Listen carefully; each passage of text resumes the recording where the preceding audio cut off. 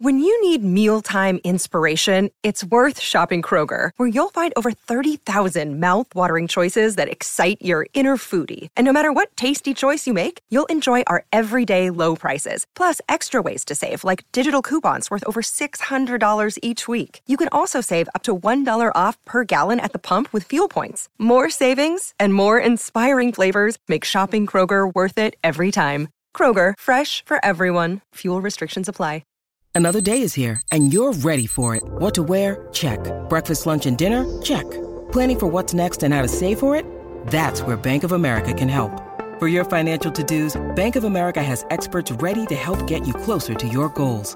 Get started at one of our local financial centers or 24/7 in our mobile banking app. Find a location near you at bankofamerica.com/talktous. What would you like the power to do? Mobile banking requires downloading the app and is only available for select devices. Message and data rates may apply. Bank of America N.A., member FDIC.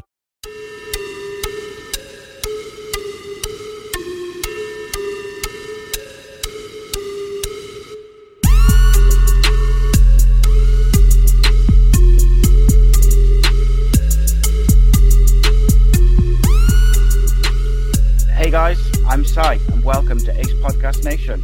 On the channel, we've got podcast series and content on a variety of subjects, including mental health, football, serial killers, films, TV, conspiracy theories, writing, music, wrestling, and more. All our shows are available in video format at youtube.com/acepodcastnation or audio at the usual podcasting platforms such as Apple Pods, iHeartRadio, Spotify, Stitcher, and many more. You can keep up to date on upcoming shows by following us on the old social machine, facebook.com/ACEcastNation or Twitter at ACEcast_nation. So today's guest is someone I've wanted to get on for a while. I'm a big fan of his podcast and this, as well as the subject of his podcast. The Oasis podcast is the only podcast radio show dedicated to the most influential band of the 90s, Oasis. They delve into the history of the group as well as discussing many areas of music and pop culture with interviews and content. So I'm very happy to welcome James from the Oasis podcast. Welcome, mate. Hello, mate. How are you doing? Just to correct you briefly, that's my blurb, Yes. which I wrote a while ago before the official Oasis podcast came out called Listen right, Up. okay. So there is another one now. And then since then, a couple of other chances have sprung up with their own Oasis podcast, but they're not as good as mine. Mine's really the unofficial one. Absolutely. Yours is the original, the OG one. Exactly. Yeah, well, I think the thing is, that shows that not only is it a quality podcast, but it's a good idea as well, that people sort of cottoned on to it after you had done it, after you had started doing it, and started doing their own. Well, I think that's the thing with podcasts, and I sort of had a brief go at a podcast like years and years ago with a mate of mine. Bit of a mixture of music, but we only recorded about 2 or 3 episodes, and it was one of those things that was just getting round to it, and so many podcasts sort of drop off after a handful of episodes, and so starting this one 2.5 years ago now, I just didn't want that to happen, because so many of them, they start and they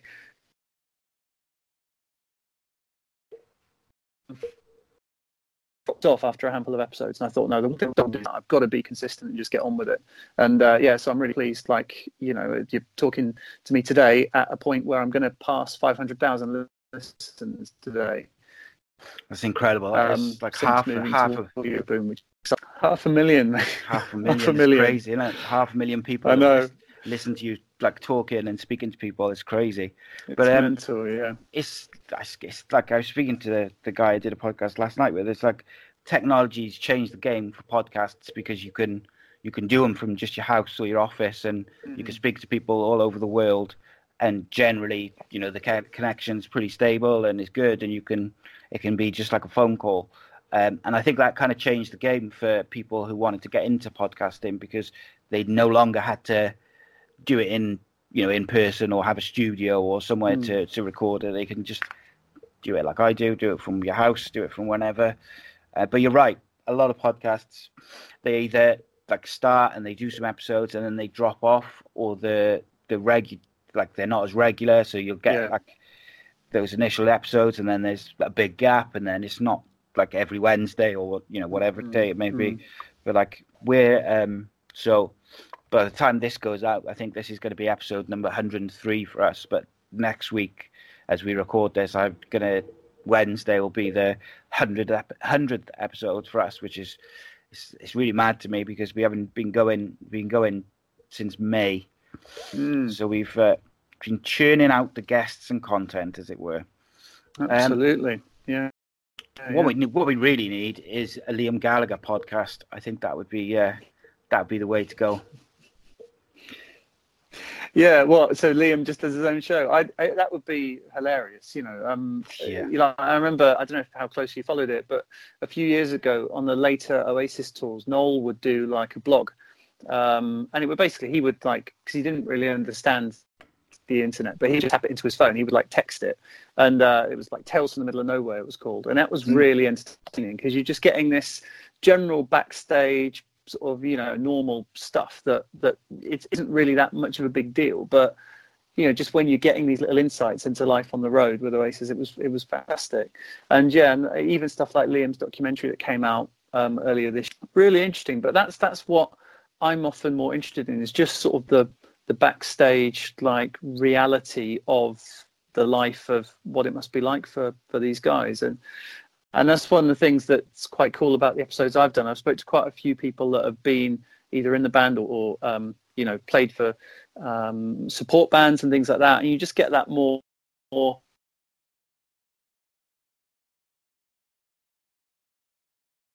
there and go, oh, Live Forever's amazing. But I'd much more be interested to hear about, you know, what was it like? How did you get the call to go and support them? Or you know, people that were the road managers or whatever. So that stuff, to me, that actual inside kind of knowledge about what it was like being in that band and then in the years since, is really interesting, and I'm really pleased to be bringing it. Yeah, it's like if you get like an intimate feel to what it was like, and I think also people forget, like people see the glamorous side of you know, like being the lead singer of Oasis or in the band Oasis, but ultimately, like, these guys, when they go on tour, it's non-stop, like, traveling, and I think it's no wonder they get a bit irritable with each other, should we say, especially then when you add in siblings and copious amounts of alcohol and other such stuff. It's always going to kind of cause friction, I think. But so I know you've had some really interesting guests on your show, which obviously I'd like to talk about some of those in a minute, but I just wanted to get sort of in your own words how you ended up sort of getting started with it, where the idea came from, and like that sort of thing. Yeah, sure. So I was obviously a big Oasis fan back in the day.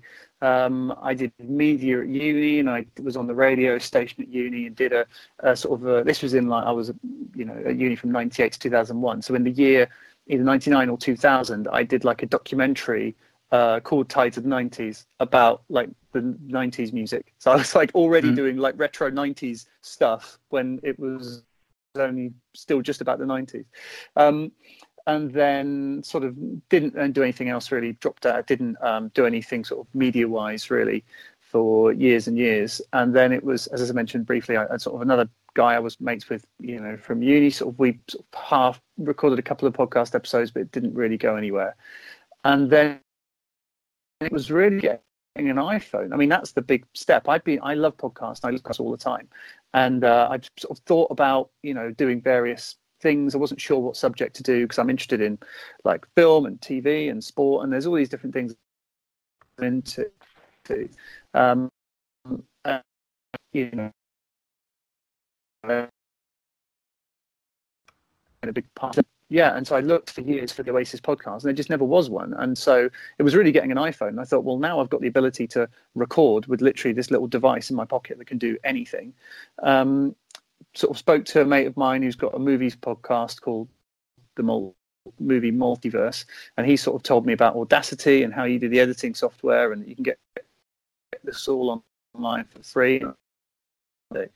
So literally one day I just put it in my pocket, just press record and said, welcome to the Oasis podcast, and this is who I am, and this is what I'm going to try and do with this. And then plugged it into Audacity, had a bit of a play around, edited in a few sort of song clips and stuff like that, and then put it out. And then within a few weeks, it was, well, literally in a couple of days, I had hundreds of listens. I think people were just ready and waiting for an Oasis podcast. And so I was like, oh Christ, okay, we need to get get a bit more serious with this now. So I thought that was pinged over a few emails just to a few people in that world, and a couple of people came back and said yes. And so I was like, oh right, so it looks like we're doing interviews then. So I had like this guy Mark Felton, who plays harmonica on the Master Plan and Round Our Way and a few other tracks, and then we got Brian Cannon, the sleeve designer who did all the the early Oasis sleeves through to Be Here Now. And that was as soon as I've got Brian Cannon, then it was like that's your calling card, because it was like, okay, this guy's serious. He's got some big names. So and it sort of took off from there.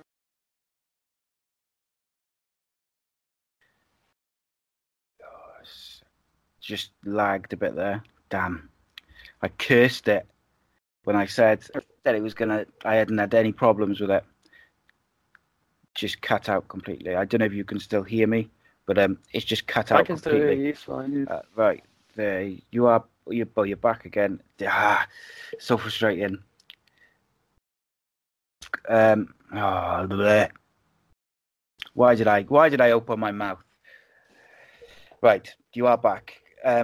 So I'll carry on. I can take that bit out. But yeah, having guests like that is really it's a bit of a game changer, isn't it? Because like you say, once people see, that type of guest on your show, I think particularly people from, in and around the bands or in the music industry, they see that level of guest and they're more likely to agree to come on and speak to you.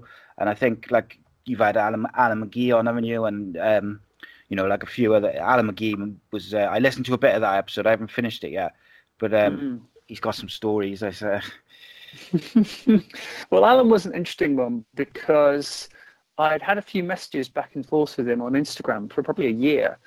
And, and he's unbelievably busy and he's got, all kinds of stuff going on all the time.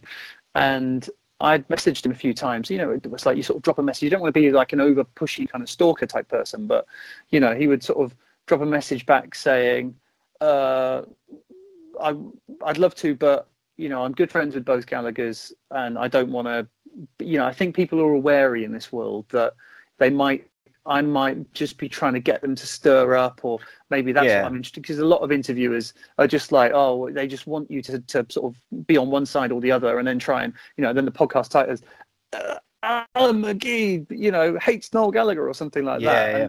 And I think he's been screwed over by people like that before. You mentioned he did an interview with a newspaper about his homelessness charity, and then literally as he's walking out the door, they say, "Oh, so but do you think they'll ever get back together?" So who knows? Forget all the stuff about the homelessness charity. Alan McGee says Oasis might get back together, and it's just like, oh, for God's sake, But no. So Alan was, really lovely. I met him in London, did those in person, and I met him in London first, and I think he just wanted to just sort of get the feel of who I am and check I wasn't trying to sort of screw him over, or sort of I wouldn't get him in trouble basically. And then when I recorded with him and sent it to him, and I said, look, you listen to this, make sure that you're happy with everything. And a couple of we had to sort of take out and tweak that. He said, oh, actually, I don't put that in, and I was more than happy to make those changes for him. And and then now I'm actually, I wouldn't say I'm mates with him, but I text him quite a bit, and I've had and I've now done a couple of live events, which that's really that's awesome, isn't it? And I think unfortunately, whether it's newspapers or people, they spoil it, because as Oasis fans like yourself, or for me, we just want to kind of hear the stories and ask questions, talk about what it was like during that time. And then because a lot of the people around and within it are wary of being screwed over by the media, because of over the years, how many stories do you see about people who've said one thing and then it's twisted into something else, in newspapers and whatever, and it kind of spoils it for everyone else, because people, Oasis fans around the world, they would just want to hear Adam McGee talk about, those days and all the different things that went on. So it's good that you got him on, and like I say, I think I have about halfway through at the moment. I listen to too many podcasts, so I get like halfway through, and then a new one comes out which I like the look of, and then I end up kind of listening to that, and then I go back to the other one. But yeah, I'm a proper 90s kid. I still dress like I'm in the 90s. I all listen to like absolute 90s constantly. If I'm not listening to my own sort of music or podcasts in the car, my kids are getting a bit sick of it now. They want to listen to like stuff from the last sort of 10 years or something. But yeah, and I think, and like I look back on the 90s as well, and even the kind of crappy pop music is good to me now, whereas I don't enjoy a great deal of kind of new music. Like there was a period, I think, most probably the way I am with age and time, probably about 10 years ago, I reckon, when like bands like Hard-Fi and a few others like The Enemy and stuff like that, where I kind of got back into more current music, but I kind of fade back. I end up going back to like Oasis and the Stone Roses and the Happy Mondays and stuff like that. Or I listen to a lot of like the Doors as well. What sort of music do you listen to like day to day? Not much, not much actually. It's quite sad to say.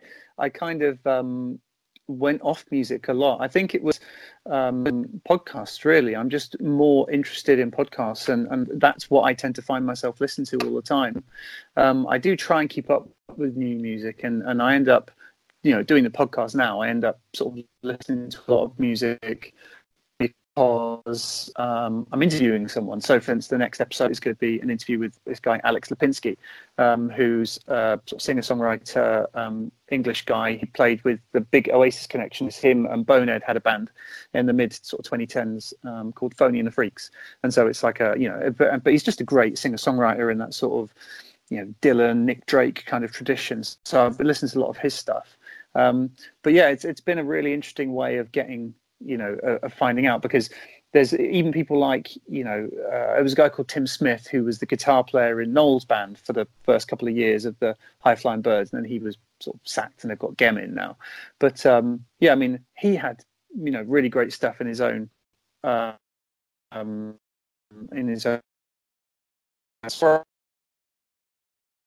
really.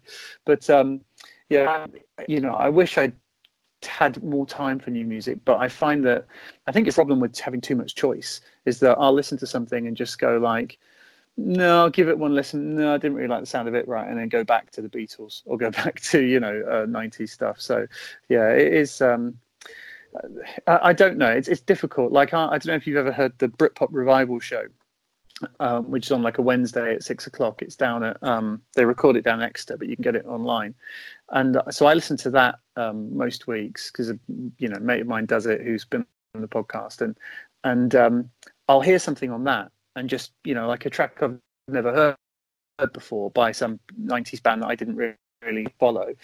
And if this was a new band, this would be my favorite new thing I've heard for years. It really would. And it's like, oh no, it was just by Soda or the Flamingos or one of these other 90s bands that never really made it. And you think, no, it isn't. It isn't that I'm biased. It is just that, it's not as good. It's like the GIF I use quite a lot is there's a brilliant of Principal Skinner from The Simpsons going, am I out of touch? No, it's the kids that are wrong. on Twitter and stuff, because that is pretty much me. I'm going, no. Yeah, that's due to have. The thing with it, I think, just like for me, like this, I look back at the 90s and even, like I said, the music I listen to now is largely based around that time, because there was so many awesome bands and good acts and singers and songwriters, and then I find that other stuff, more recent stuff, just it never quite compares to it. And my wife thinks it's just because it's like a comfort thing that you grew up with it, and you just that's what you listen to for so many years that you don't really, or she thinks I won't give new stuff a chance. But I just if I hear a good song, I'll get it, or I'll listen to it and I'll go back to it. And like I'm quite varied in my musical tastes. Like I don't just like indie music. I quite like some sort of hip hop, but a lot of the hip hop I like is from the 90s and the early 2000s. Yeah. I don't really like new sort of hip hop and rap and stuff like that. And it's the same with bands. I kind of just like, there's not a lot of new stuff which I like. But one of my favorite bands that I ever saw live was James, who I think they were supporting Oasis in Cardiff. And it was such an awesome gig because you had James first, who I would have paid to see on their own, and then Oasis straight after. I didn't even know if James still together. I'd be very interested to know if they were still going. I think that I'm sure they toured a couple of years ago. I think they're one of these bands that sort of will tour and then sort of, split up, and Tim Booth will go off and do something else for a bit, and then they'll tour again a couple of years later, I think. But I'll give you a funny one about James. So we did the Tony McCarroll, the first live event I did was in May at the Waterettes in London. There's an interview with Tony McCarroll on stage, and we had different bands on as well. And one of a mate of mine from home, he looked at it, and because my name's James, and so it said like James, and then Tony McCarroll, and then my mate George from home was like, "Oh, I thought you had James playing." Like it's like, mate, it's 12 quid a ticket. We're not going to have James. So yeah, he goes, "Oh, so James." Anyway, but yeah, so we didn't have James, but Tim, if you're watching, you are more than welcome to play at one of our live events. Absolutely. So how did the live events get started for you then? Well, it was a funny one because I was in a band in the late 90s, and me and the sort of the guys from the bands don't get to see each other very much, but we'll meet up every couple of years. We'll sort of arrange a meetup, and we were trying to arrange a meetup for this last May, and it was one of those, right, well, if we're going to meet up, should we try and tie it in with going to see an Oasis tribute band, because we're all big Oasis fans. And I was like, well, hold on a minute, if I know all the Oasis tribute bands and I've got listeners. So, well, if I'm going to do that, why don't I book a venue and book an Oasis tribute band and sell tickets, and then I could, might actually make some money from it, and obviously provide a wonderful experience for all the listeners that come. And then, but then, literally, Tony McCarroll contacts me and says, "I'm looking to do these Q&As this year." He's like, basically, he's got a proper job, and he took a year off from it, and was like, "Right, I'm going to do, with it being 25th anniversary of Definitely Maybe, I want to go and do some Q&As and DJ stuff around the country." So brilliant. Well, let's tie in and do a Q&A with Tony then, and and get a couple of bands to play and stuff. So it literally, but no, it was brilliant. He physically sat at the kit and played a bit of Supersonic, which was like magic. And and the whole evening went really well. I sang on stage, like me and a couple of the guys from the band sort of did a couple of Oasis covers, which was really good. But no, it was a really great event. I really, really enjoyed it. And then I've done another couple now with a company called Tora Tora that work with McGee. So the McGee ones I've done, it's not been like I haven't organised it and stuff. I just stepped in to host those, which were really good. And then Glasgow, we just did another one with Tony a couple of weeks ago up in Glasgow, which was fantastic. So it's been great. There's quite a lot of stress and hassle to organise, and it means that the podcast, I spend a lot of the time in the podcast like hassling people to buy tickets and stuff. And obviously, if you're in America or if you're in Exeter, you're not going to come to Glasgow. So I'm aware it probably it doesn't make the podcast as much fun to listen to. So I'm going to knock those on the head for a bit. I think we might look at some bits again next year. Yeah, but it must be quite the quite the experience and stuff to do live events with people who've been in Tony McCarroll, been in Oasis. That must have been like just from a fan point of view.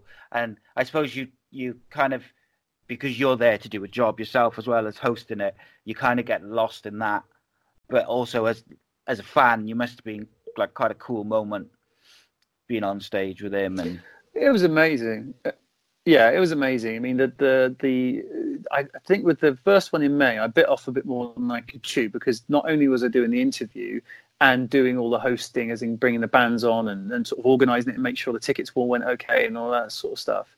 But I was singing as well. I'd sort of, we'd sort of said we do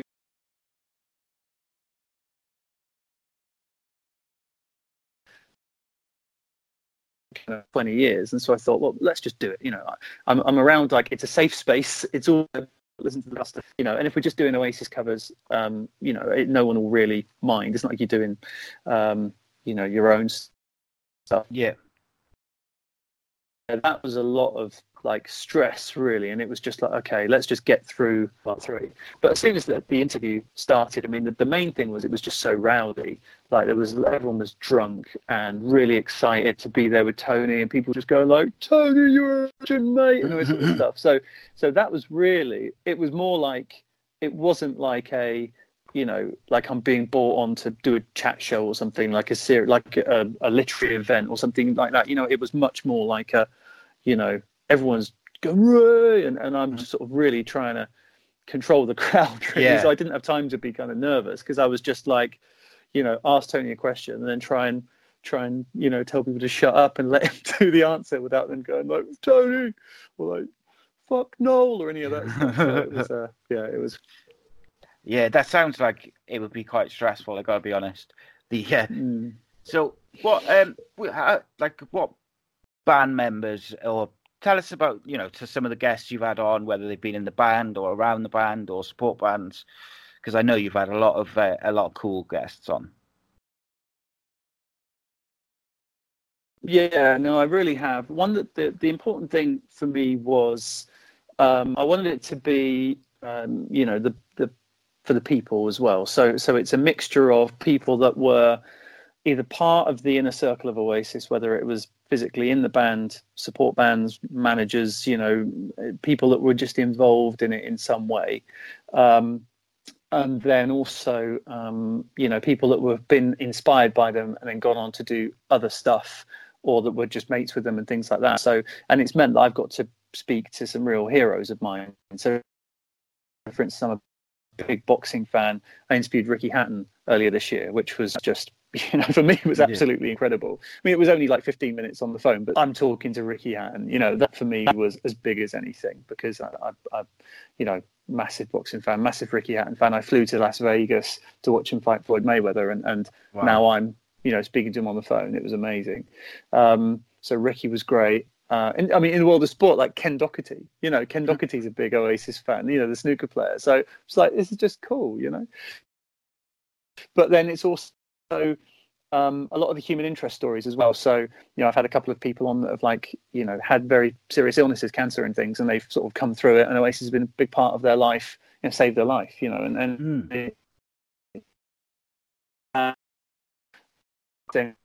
really interesting as well. So it's true, because so many people, and they might, but really, what's the insight other than, "Oh, I saw them at Nebworth, it was amazing." Great, I could speak to a million people that saw them and said it was great. But what it means more to me, and what I find more interesting is, and it changed my life for these reasons. So so it's good. I'm always interested in hearing other stories as well. If people have watching this and have got a particular story connected to it, then do get in touch, because, as I say, it isn't anyone that's got an interesting story, I'm more than happy to speak to, because it's not it's about the whole Oasis were a band of the people, and that was so much important part of that whole story, in a way that I don't think Radiohead or even Blur or something like that, I don't think it would be as much. I think Oasis are probably like similar to the Manics or similar to the Smiths, where the people and the interaction with people and the fandom is a huge part of what they're all about. So yeah, and I'm really happy that is part of what we do. Yeah, it's I think is with music generally is it affects people in such a way that years later you can think back to something. So whether it's could be an illness or something good which has happened. So like for me personally, when I was 16, my father died. And one of the things which got me through that initial period, like the sort of the 6 months straight after, was listen to Ian Brown's first solo album had just come out. Oh, really? And Oasis obviously they were like Stone Roses and Oasis was my two favorite bands, and I listened to Ian Brown's album almost on repeat for about 6 months, and that got me through that because I was like 16-year-old boy. I didn't want to talk about it. I didn't want to talk about how I was feeling and stuff like that. And music got me through that because you take, when you're emotional, you just take more notice of the words which are being, have been written by the songwriters and the singers. And I just think music is just a different animal to all other forms of entertainment, because I think, a good songwriter or a good song written by a talented songwriter can really affect you emotionally, or it can, when you hear that song years later, it can take you right back into the, that emotion. So quite often if I hear My Star by Ian Brown, it takes me right back into my bedroom and sitting there on my own, and I had a red light and posters everywhere, and I still smoking like a chimney then, but it just takes me back. And that's why even though I'm similar to you, I don't listen to music now like I used to 20 years ago, for various reasons, whether it's podcasts or doing podcasts or like just kids and life generally. But I do enjoy talking about music, and I just listening to it is just, I don't know, it's just different to everything else. Yeah, there's something very special about music itself, and people have written about it for years, how that is, you've got books or you've got films or you've got all these other things, whereas there is just something so special about music, and whether that's the, classical music, or then when you've got, words to it as well. It's interesting. One of the things that, Oasis connect with people in this way that not many other bands do. And yet the people are often very rude about the lyrics, oh, he just knocks them out on the back of a fag packet. I saw Liam Gallagher this week at Birmingham Arena, and and he plays Supersonic, right? And Supersonic is the most stupid lyrics of you can possibly get, and yet there's thousands of people arms around each other singing like this is like some Christian, hymn. I know a girl called Elsa, she's into Alka-Seltzer, she sniffs it through a cane on a supersonic train, and they're singing. But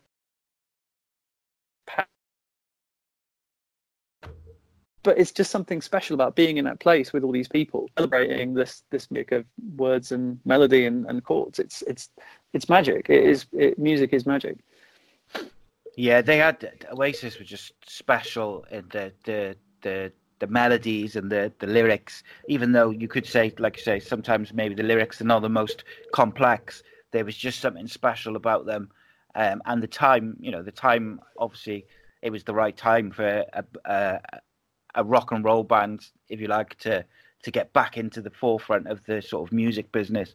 But and like obviously the Brit pop or the indie scene in the 90s was just incredible. Even the bands who I don't necessarily think were my cup of tea at the time, I look back and I think, God, they were really good.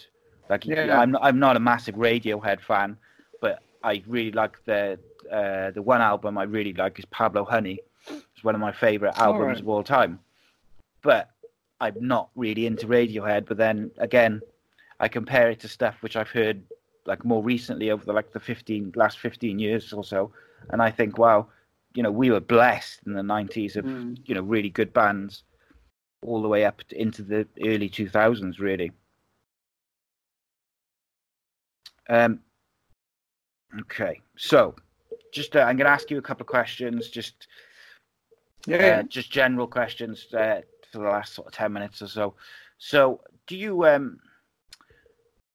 you think they will get back together? That's the question, isn't it? That's the question. It's a nice easy answer. How long did it take to get there? Okay, so short, medium, or long answer? As long as you want. Okay, so in reality, when we talk about Oasis getting back together, what we really mean is Liam and Noel Gallagher. right? Yeah. Because Noel Gallagher is never going to. Noel Gallagher is managed by Ignition, who are still the manager of Oasis, right? So legally, I don't think Liam Gallagher, even though Noel left Oasis, so in 2009, when Noel left Oasis, Liam legally could have carried on. Instead of calling it BDI, he could have called it Oasis, right? I think legally he probably could have done that, but he chose not to. And I think everyone would accept that Oasis without either Liam or Noel would not be Oasis, right? Yeah. So that's just point number one. This is the long version. Point number two is, so we're saying that you have to have a Liam and Noel together, and we can worry about, who else is that. Right now you've got a situation where Noel is married to a woman called Sarah, and Liam hates Sarah, and Liam will regularly insult Sarah. He calls her a witch. He's written songs about her. He insults her on stage. He's been rude about her looks. It's outrageous, really. That, imagine if you were like that with your brother or whatever. It's not okay. But anyway, and then you can say, and Liam fans would jump back, oh, well, Sarah said this about him or whatever. But anyway, so there's the point you get. Liam and Noel's wife don't get on. And so then all these other things have happened because of that, like, little wars and little bits, like Noel posted a few months ago, like Liam had sent a message to Noel's daughter and things like this. And so there's all that horrible family stuff that's just very unpleasant. So what that means is, really, I think that something would have to change significantly there to be the first thing, to actually get them in the room together. Because, so either that's Noel, somehow Liam and Sarah buried the hatch, or split up with Sarah. Those are really the only two ways I can see that happening. This is awful, but the Stone Roses got back together a few years ago, and the reason was they met at Manny's mum's funeral. Yeah. So it's horrible to say, but I think the way it would happen, you need Noel and Liam to get in the same room together, number one, which they haven't done for over 10 years. It will probably be their mum's funeral when Peggy dies, because then they'd have to be in the same room together, right? So at that point, it's awful to say, but that is the one thing that I think could stay at least in the same room together, and then could discussions happen? Could they then bury the hatchet? And then maybe, only then, I think, could something potentially happen. But then you've got, well, we know Liam would do it in a heartbeat. Noel doesn't need the money. He doesn't need the fame. He doesn't want the hassle. When you see him on tour now with the High Flying Birds, they're a brilliant band. Their music might not be everyone's cup of tea, but the band, as in a bunch of players on stage, are brilliant. Noel's got no hassle, no grief. He gets on with all the members. He doesn't have, he can do what he wants. He can be centre stage. He tours when he wants, records when he wants. He's got a great life. So why would he open himself up to having to work with Liam, who is notoriously difficult, might not turn up for her, and Noel has to shift from being back to the side of the stage again. So there's no reason for Noel to do this, other than, oh, solid, let's just do it because it'd be great. So, so that's the long answer. The short answer is no, unless there's some very, very specific circumstances.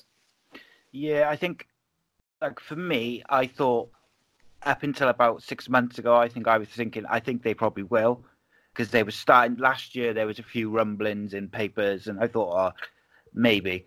And then as soon as Liam had posted to Noel's daughter, I was just like, yeah, that's probably the end of it, because once you start, as a father myself, like, I'm, everyone's very protective of their children, and there's like a line, like, and I think siblings argue. The wife was probably too far, but the daughter was definitely too far. And I think it would take a lot to come back from that. However, there's always, I've seen, family members and people and friends fall out, and I think they're never gonna have anything to do with each other ever again. And then 10, 15 years later, they are back on speaking terms and friends, and as if they never had those problems. But Liam doesn't seem like the kind of guy who's, I don't know him, so I shouldn't comment, but he doesn't seem like the guy who's going to apologize to Noel's wife and, say, sorry, sorry about that, I was being a dick or whatever. I just can't imagine it. But then you just never know. Because like you say, Liam would do it in a heartbeat. He's openly said he wants to do it. And I, as a fan, that's like the dream, isn't it? Is to just to see them do one tour. It'll probably be bloody all sorts of carnage in various ways, and they probably finish the tour by arguing and splitting up again. But yes, it's certainly interesting. What about Liam then? What do you make of? All right, first question on Liam. Do you think that he is the greatest frontman of a band ever? Well, that's very interesting. So by frontman, you're taking away people like Paul McCartney and John Lennon, I suppose, because then as a frontman is a specific thing. Yeah. So might not be number one, but he's on the Mount Rushmore, Mercury, who is very difficult to argue against because in terms of vocal and performance and everything, Freddie Mercury's pretty untouchable. Yeah. Liam's a different kettle of fish because he doesn't perform, he just sings and and stares at the crowd and that sort of thing. So it's a very different thing to what someone like Freddie does. I think that probably chuck in Jagger in there. I'm not sure because he's in the conversation. But yeah, for me, it's a straight shootout between Mercury and Gallagher, and it really comes down to what you prefer. If you prefer the sort of the more theatrical and over the top, then you'll go with Mercury. If you prefer the more rock and roll, then you go with Gallagher. Yeah, I think so. It's definitely a personal choice, isn't it? There's just there's something special about Liam. He's just got this charisma and this presence on a stage that when he used to come out for Oasis and even now with his solo shows is when he comes out, like people are glued to him. They want us. And I think some of it's probably because he is quite unpredictable and he can, he can have like a bit of a tantrum or he can kick off and it can, so you're almost looking for that as much as you are, his on stage presence and stuff. What about on that side? Actually, I'll just say that a couple of other names spring to mind when you say that. I love the Pogues, and Shane MacGowan's got that 100%. When you go and see the Pogues in recent years, I mean, Shane's a mess. He'll miss it when he's supposed to come in, and you can see the other guys in the band like shaking their heads and go, "Oh, come on!" He just keeps getting it wrong, and they'll have to sing in until he knows to join in. But this is shambles. He's on stage. He's the stage and the songs that sounds without him, and that's the time you go to the bar. It's not interesting. The musicianship is 100% better without him there, but as soon as he's not there, I'm not interested. So and it's the same with Pete Doherty as well. Having seen him, I'm not as big a fan of him, and I saw him a couple of years ago, and his kind of routine feels a bit well trod now. I'm like, okay, mate, that's fine. Can't you just actually do it properly now? I don't really give him the same sort of leeway as I give someone like Shane. But yeah, no, it is that captivating factor of the danger. And you're absolutely right, Liam. He's often. I just at this gig on Tuesday in Birmingham. At the end of the last song, which was Cigarettes and Alcohol, all the other band members had left, and the feedback's just going from the guitars. And he's just put his parka up, he's put his hood up, he zipped it up, and he's just stood there as this feedback's around. And everyone's sort of standing around like, what's he doing? And he's just stood there, and he just stood stock still for about 5 minutes. And then he just pulled it off again, like and laughed and walked off like that. And so he was just winding us up. Like, you're like, what is he going to do? And he's got that not many other people have got. Absolutely. You just mentioned the Pete Doherty. When the Libertines came out, I really liked the Libertines. There's I forget which album it is. There's one album which is like it's amazing. I really really like it. And obviously like drugs just ruined the band or with Pete and they fell out and stuff. But like I thought the Libertines were gonna really take off after that album and become the next like proper worldwide British band, and sadly they just didn't. I just feel like they didn't achieve what they potentially could have, because they're very talented, musicians, and Pete Doherty at that point was a good front man. They had everything, and it just never quite I felt anyway, it never quite got to the kind of the limits and where it could have gone, I think. Yeah, but I'm fine with that. I think that we've got 2 classic albums, and great singles, and and they caused such a riot at the time. It will be one of those rock and roll stories. And they did a 3rd album, didn't they? But I didn't think that was that great. But so that period, that early 2000s period where they were together and just it was exciting, and they were really, really exciting. And I think it's almost like that kind of Greta Garbo, I Want to Be Alone or whatever. They didn't sort of just keep going and going and going, and another album, another tour, another album, another tour, like the Manics. I've seen the Manics loads of times. I saw them a couple of years ago, and it just feels like, okay, that's all. Manic shouldn't have been that. They should have quit.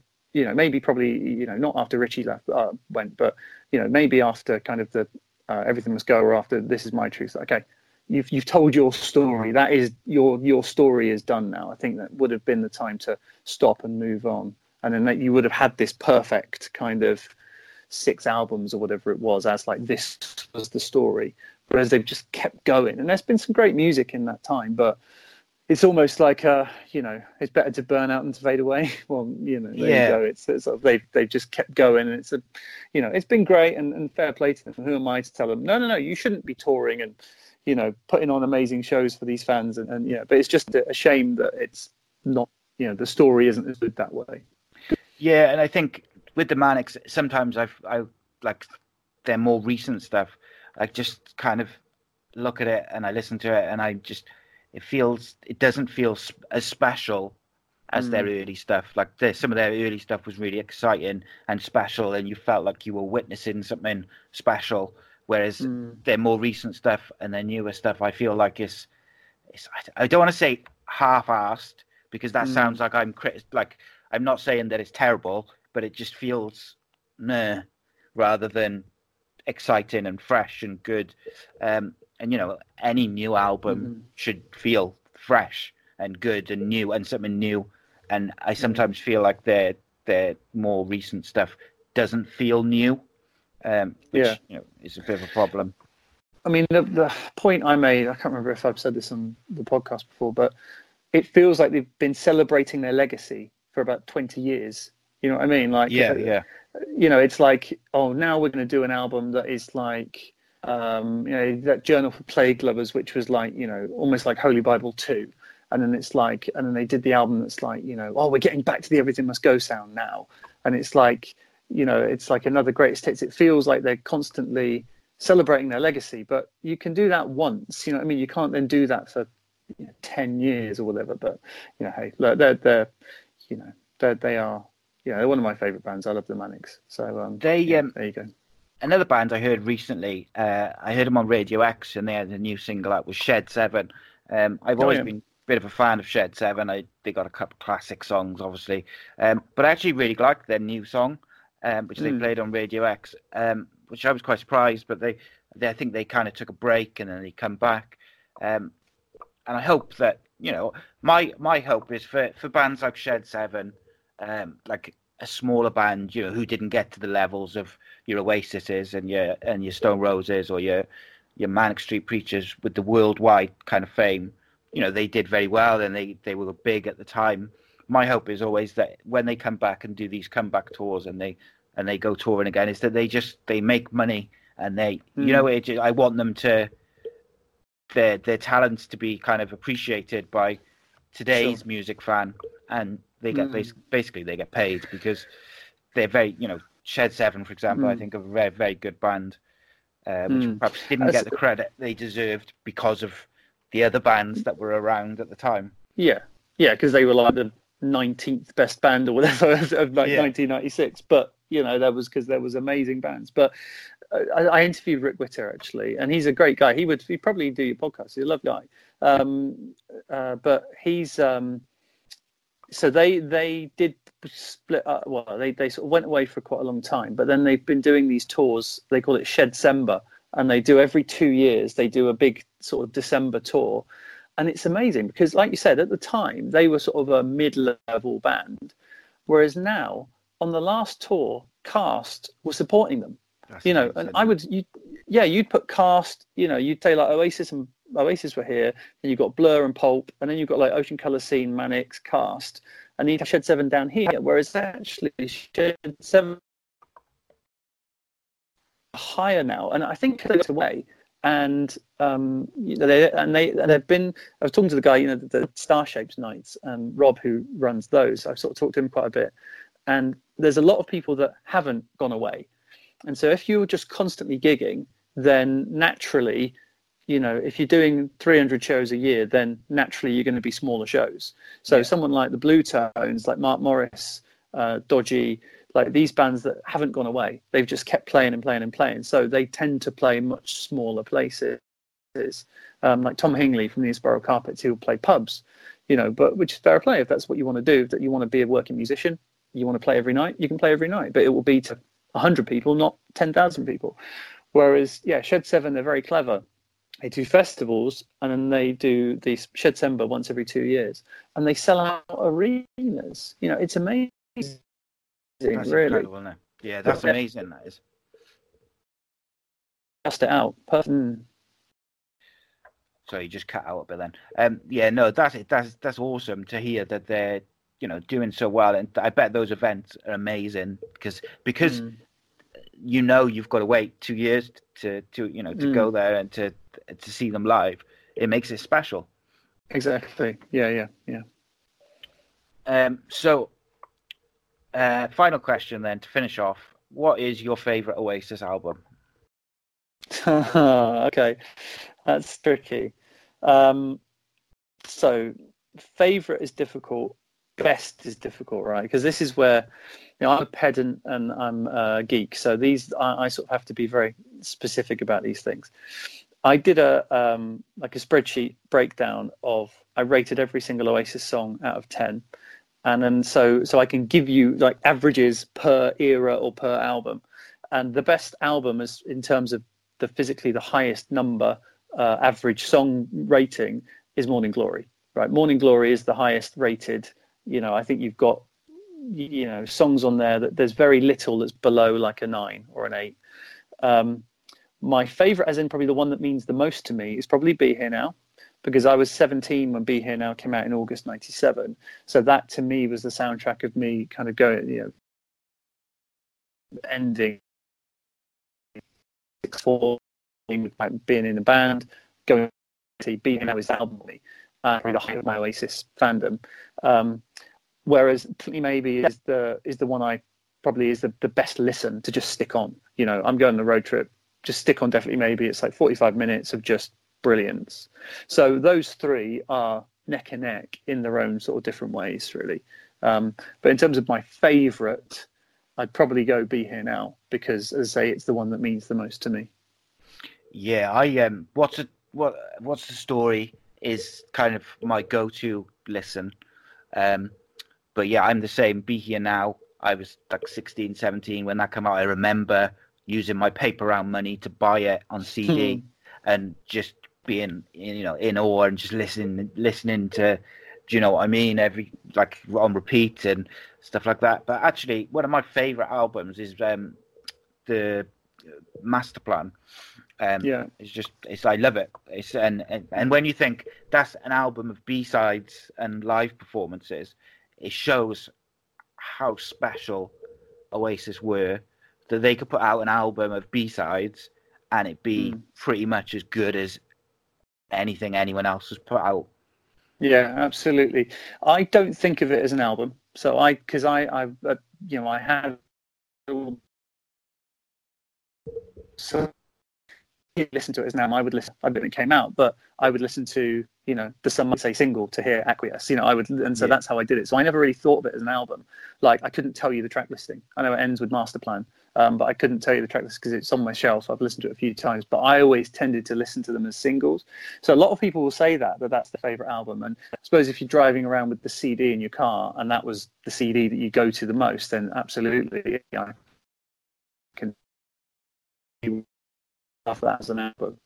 As a collection of songs, it's unbelievable. I spoke to McGee about, you know, why did you put something like the Master Plan song on a B-side? Like, why would you put Acquiesce on a B-side? This doesn't make sense. Why didn't you hold them back?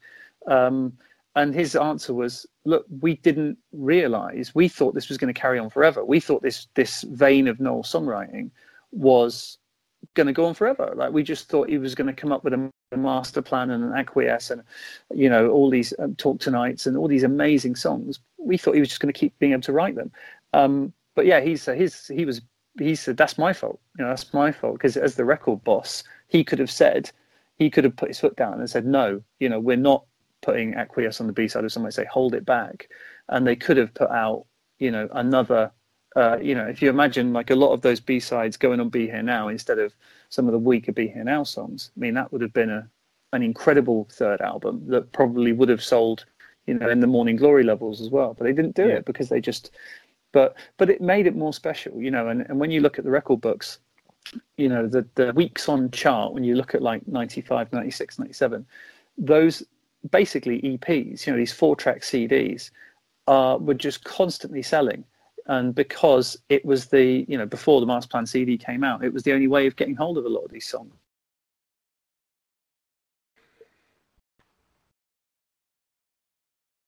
Because it might be one song and then 2 remixes, whatever. Whereas, you know, forks that are all brilliant. And so you pay £4 at HMV and you get like this mini EP of 4 absolutely amazing songs.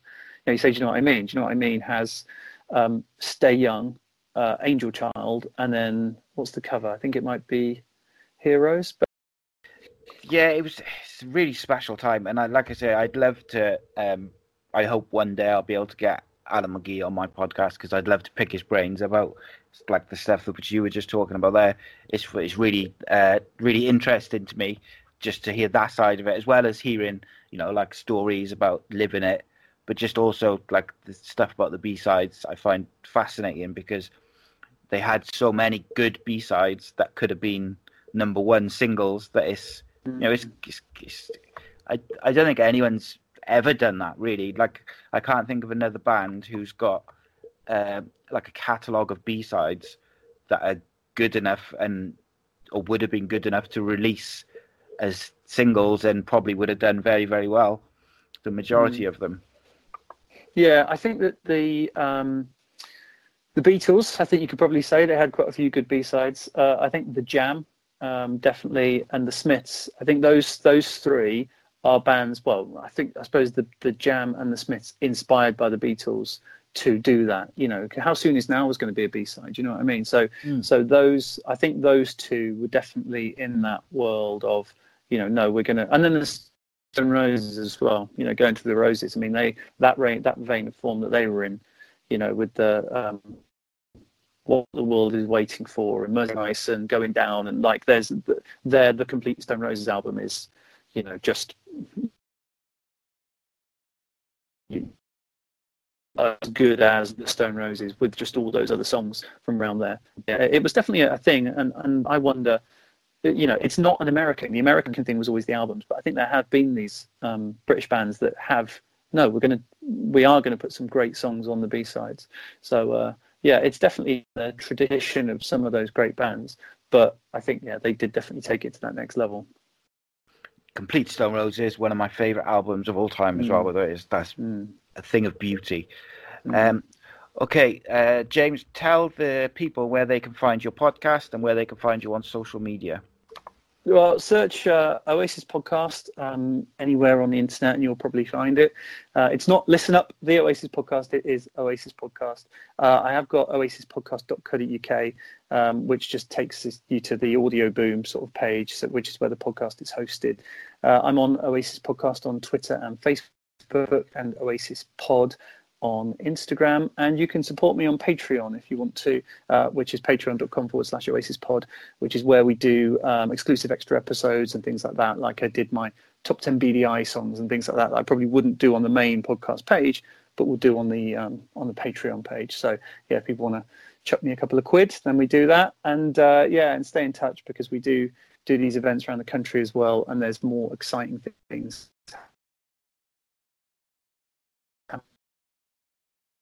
Yeah, definitely. Yeah, definitely, mate. I'm going to be keeping a close eye on some of those events and things you've got going on, because they all look like they were real good time. The ones like looking back. Guys, you can find me on Twitter at ACEcast_nation, Facebook.com/ACEcastnation. All the shows in video form at YouTube.com/ACEpodcastnation, and audio at iHeartRadio, TuneIn Radio, Apple Pods, everywhere. James, thank you for joining me, mate. I appreciate your time, and I'm sure we'll speak again very soon. And guys, thanks for listening, thanks for watching, and we'll see you next time.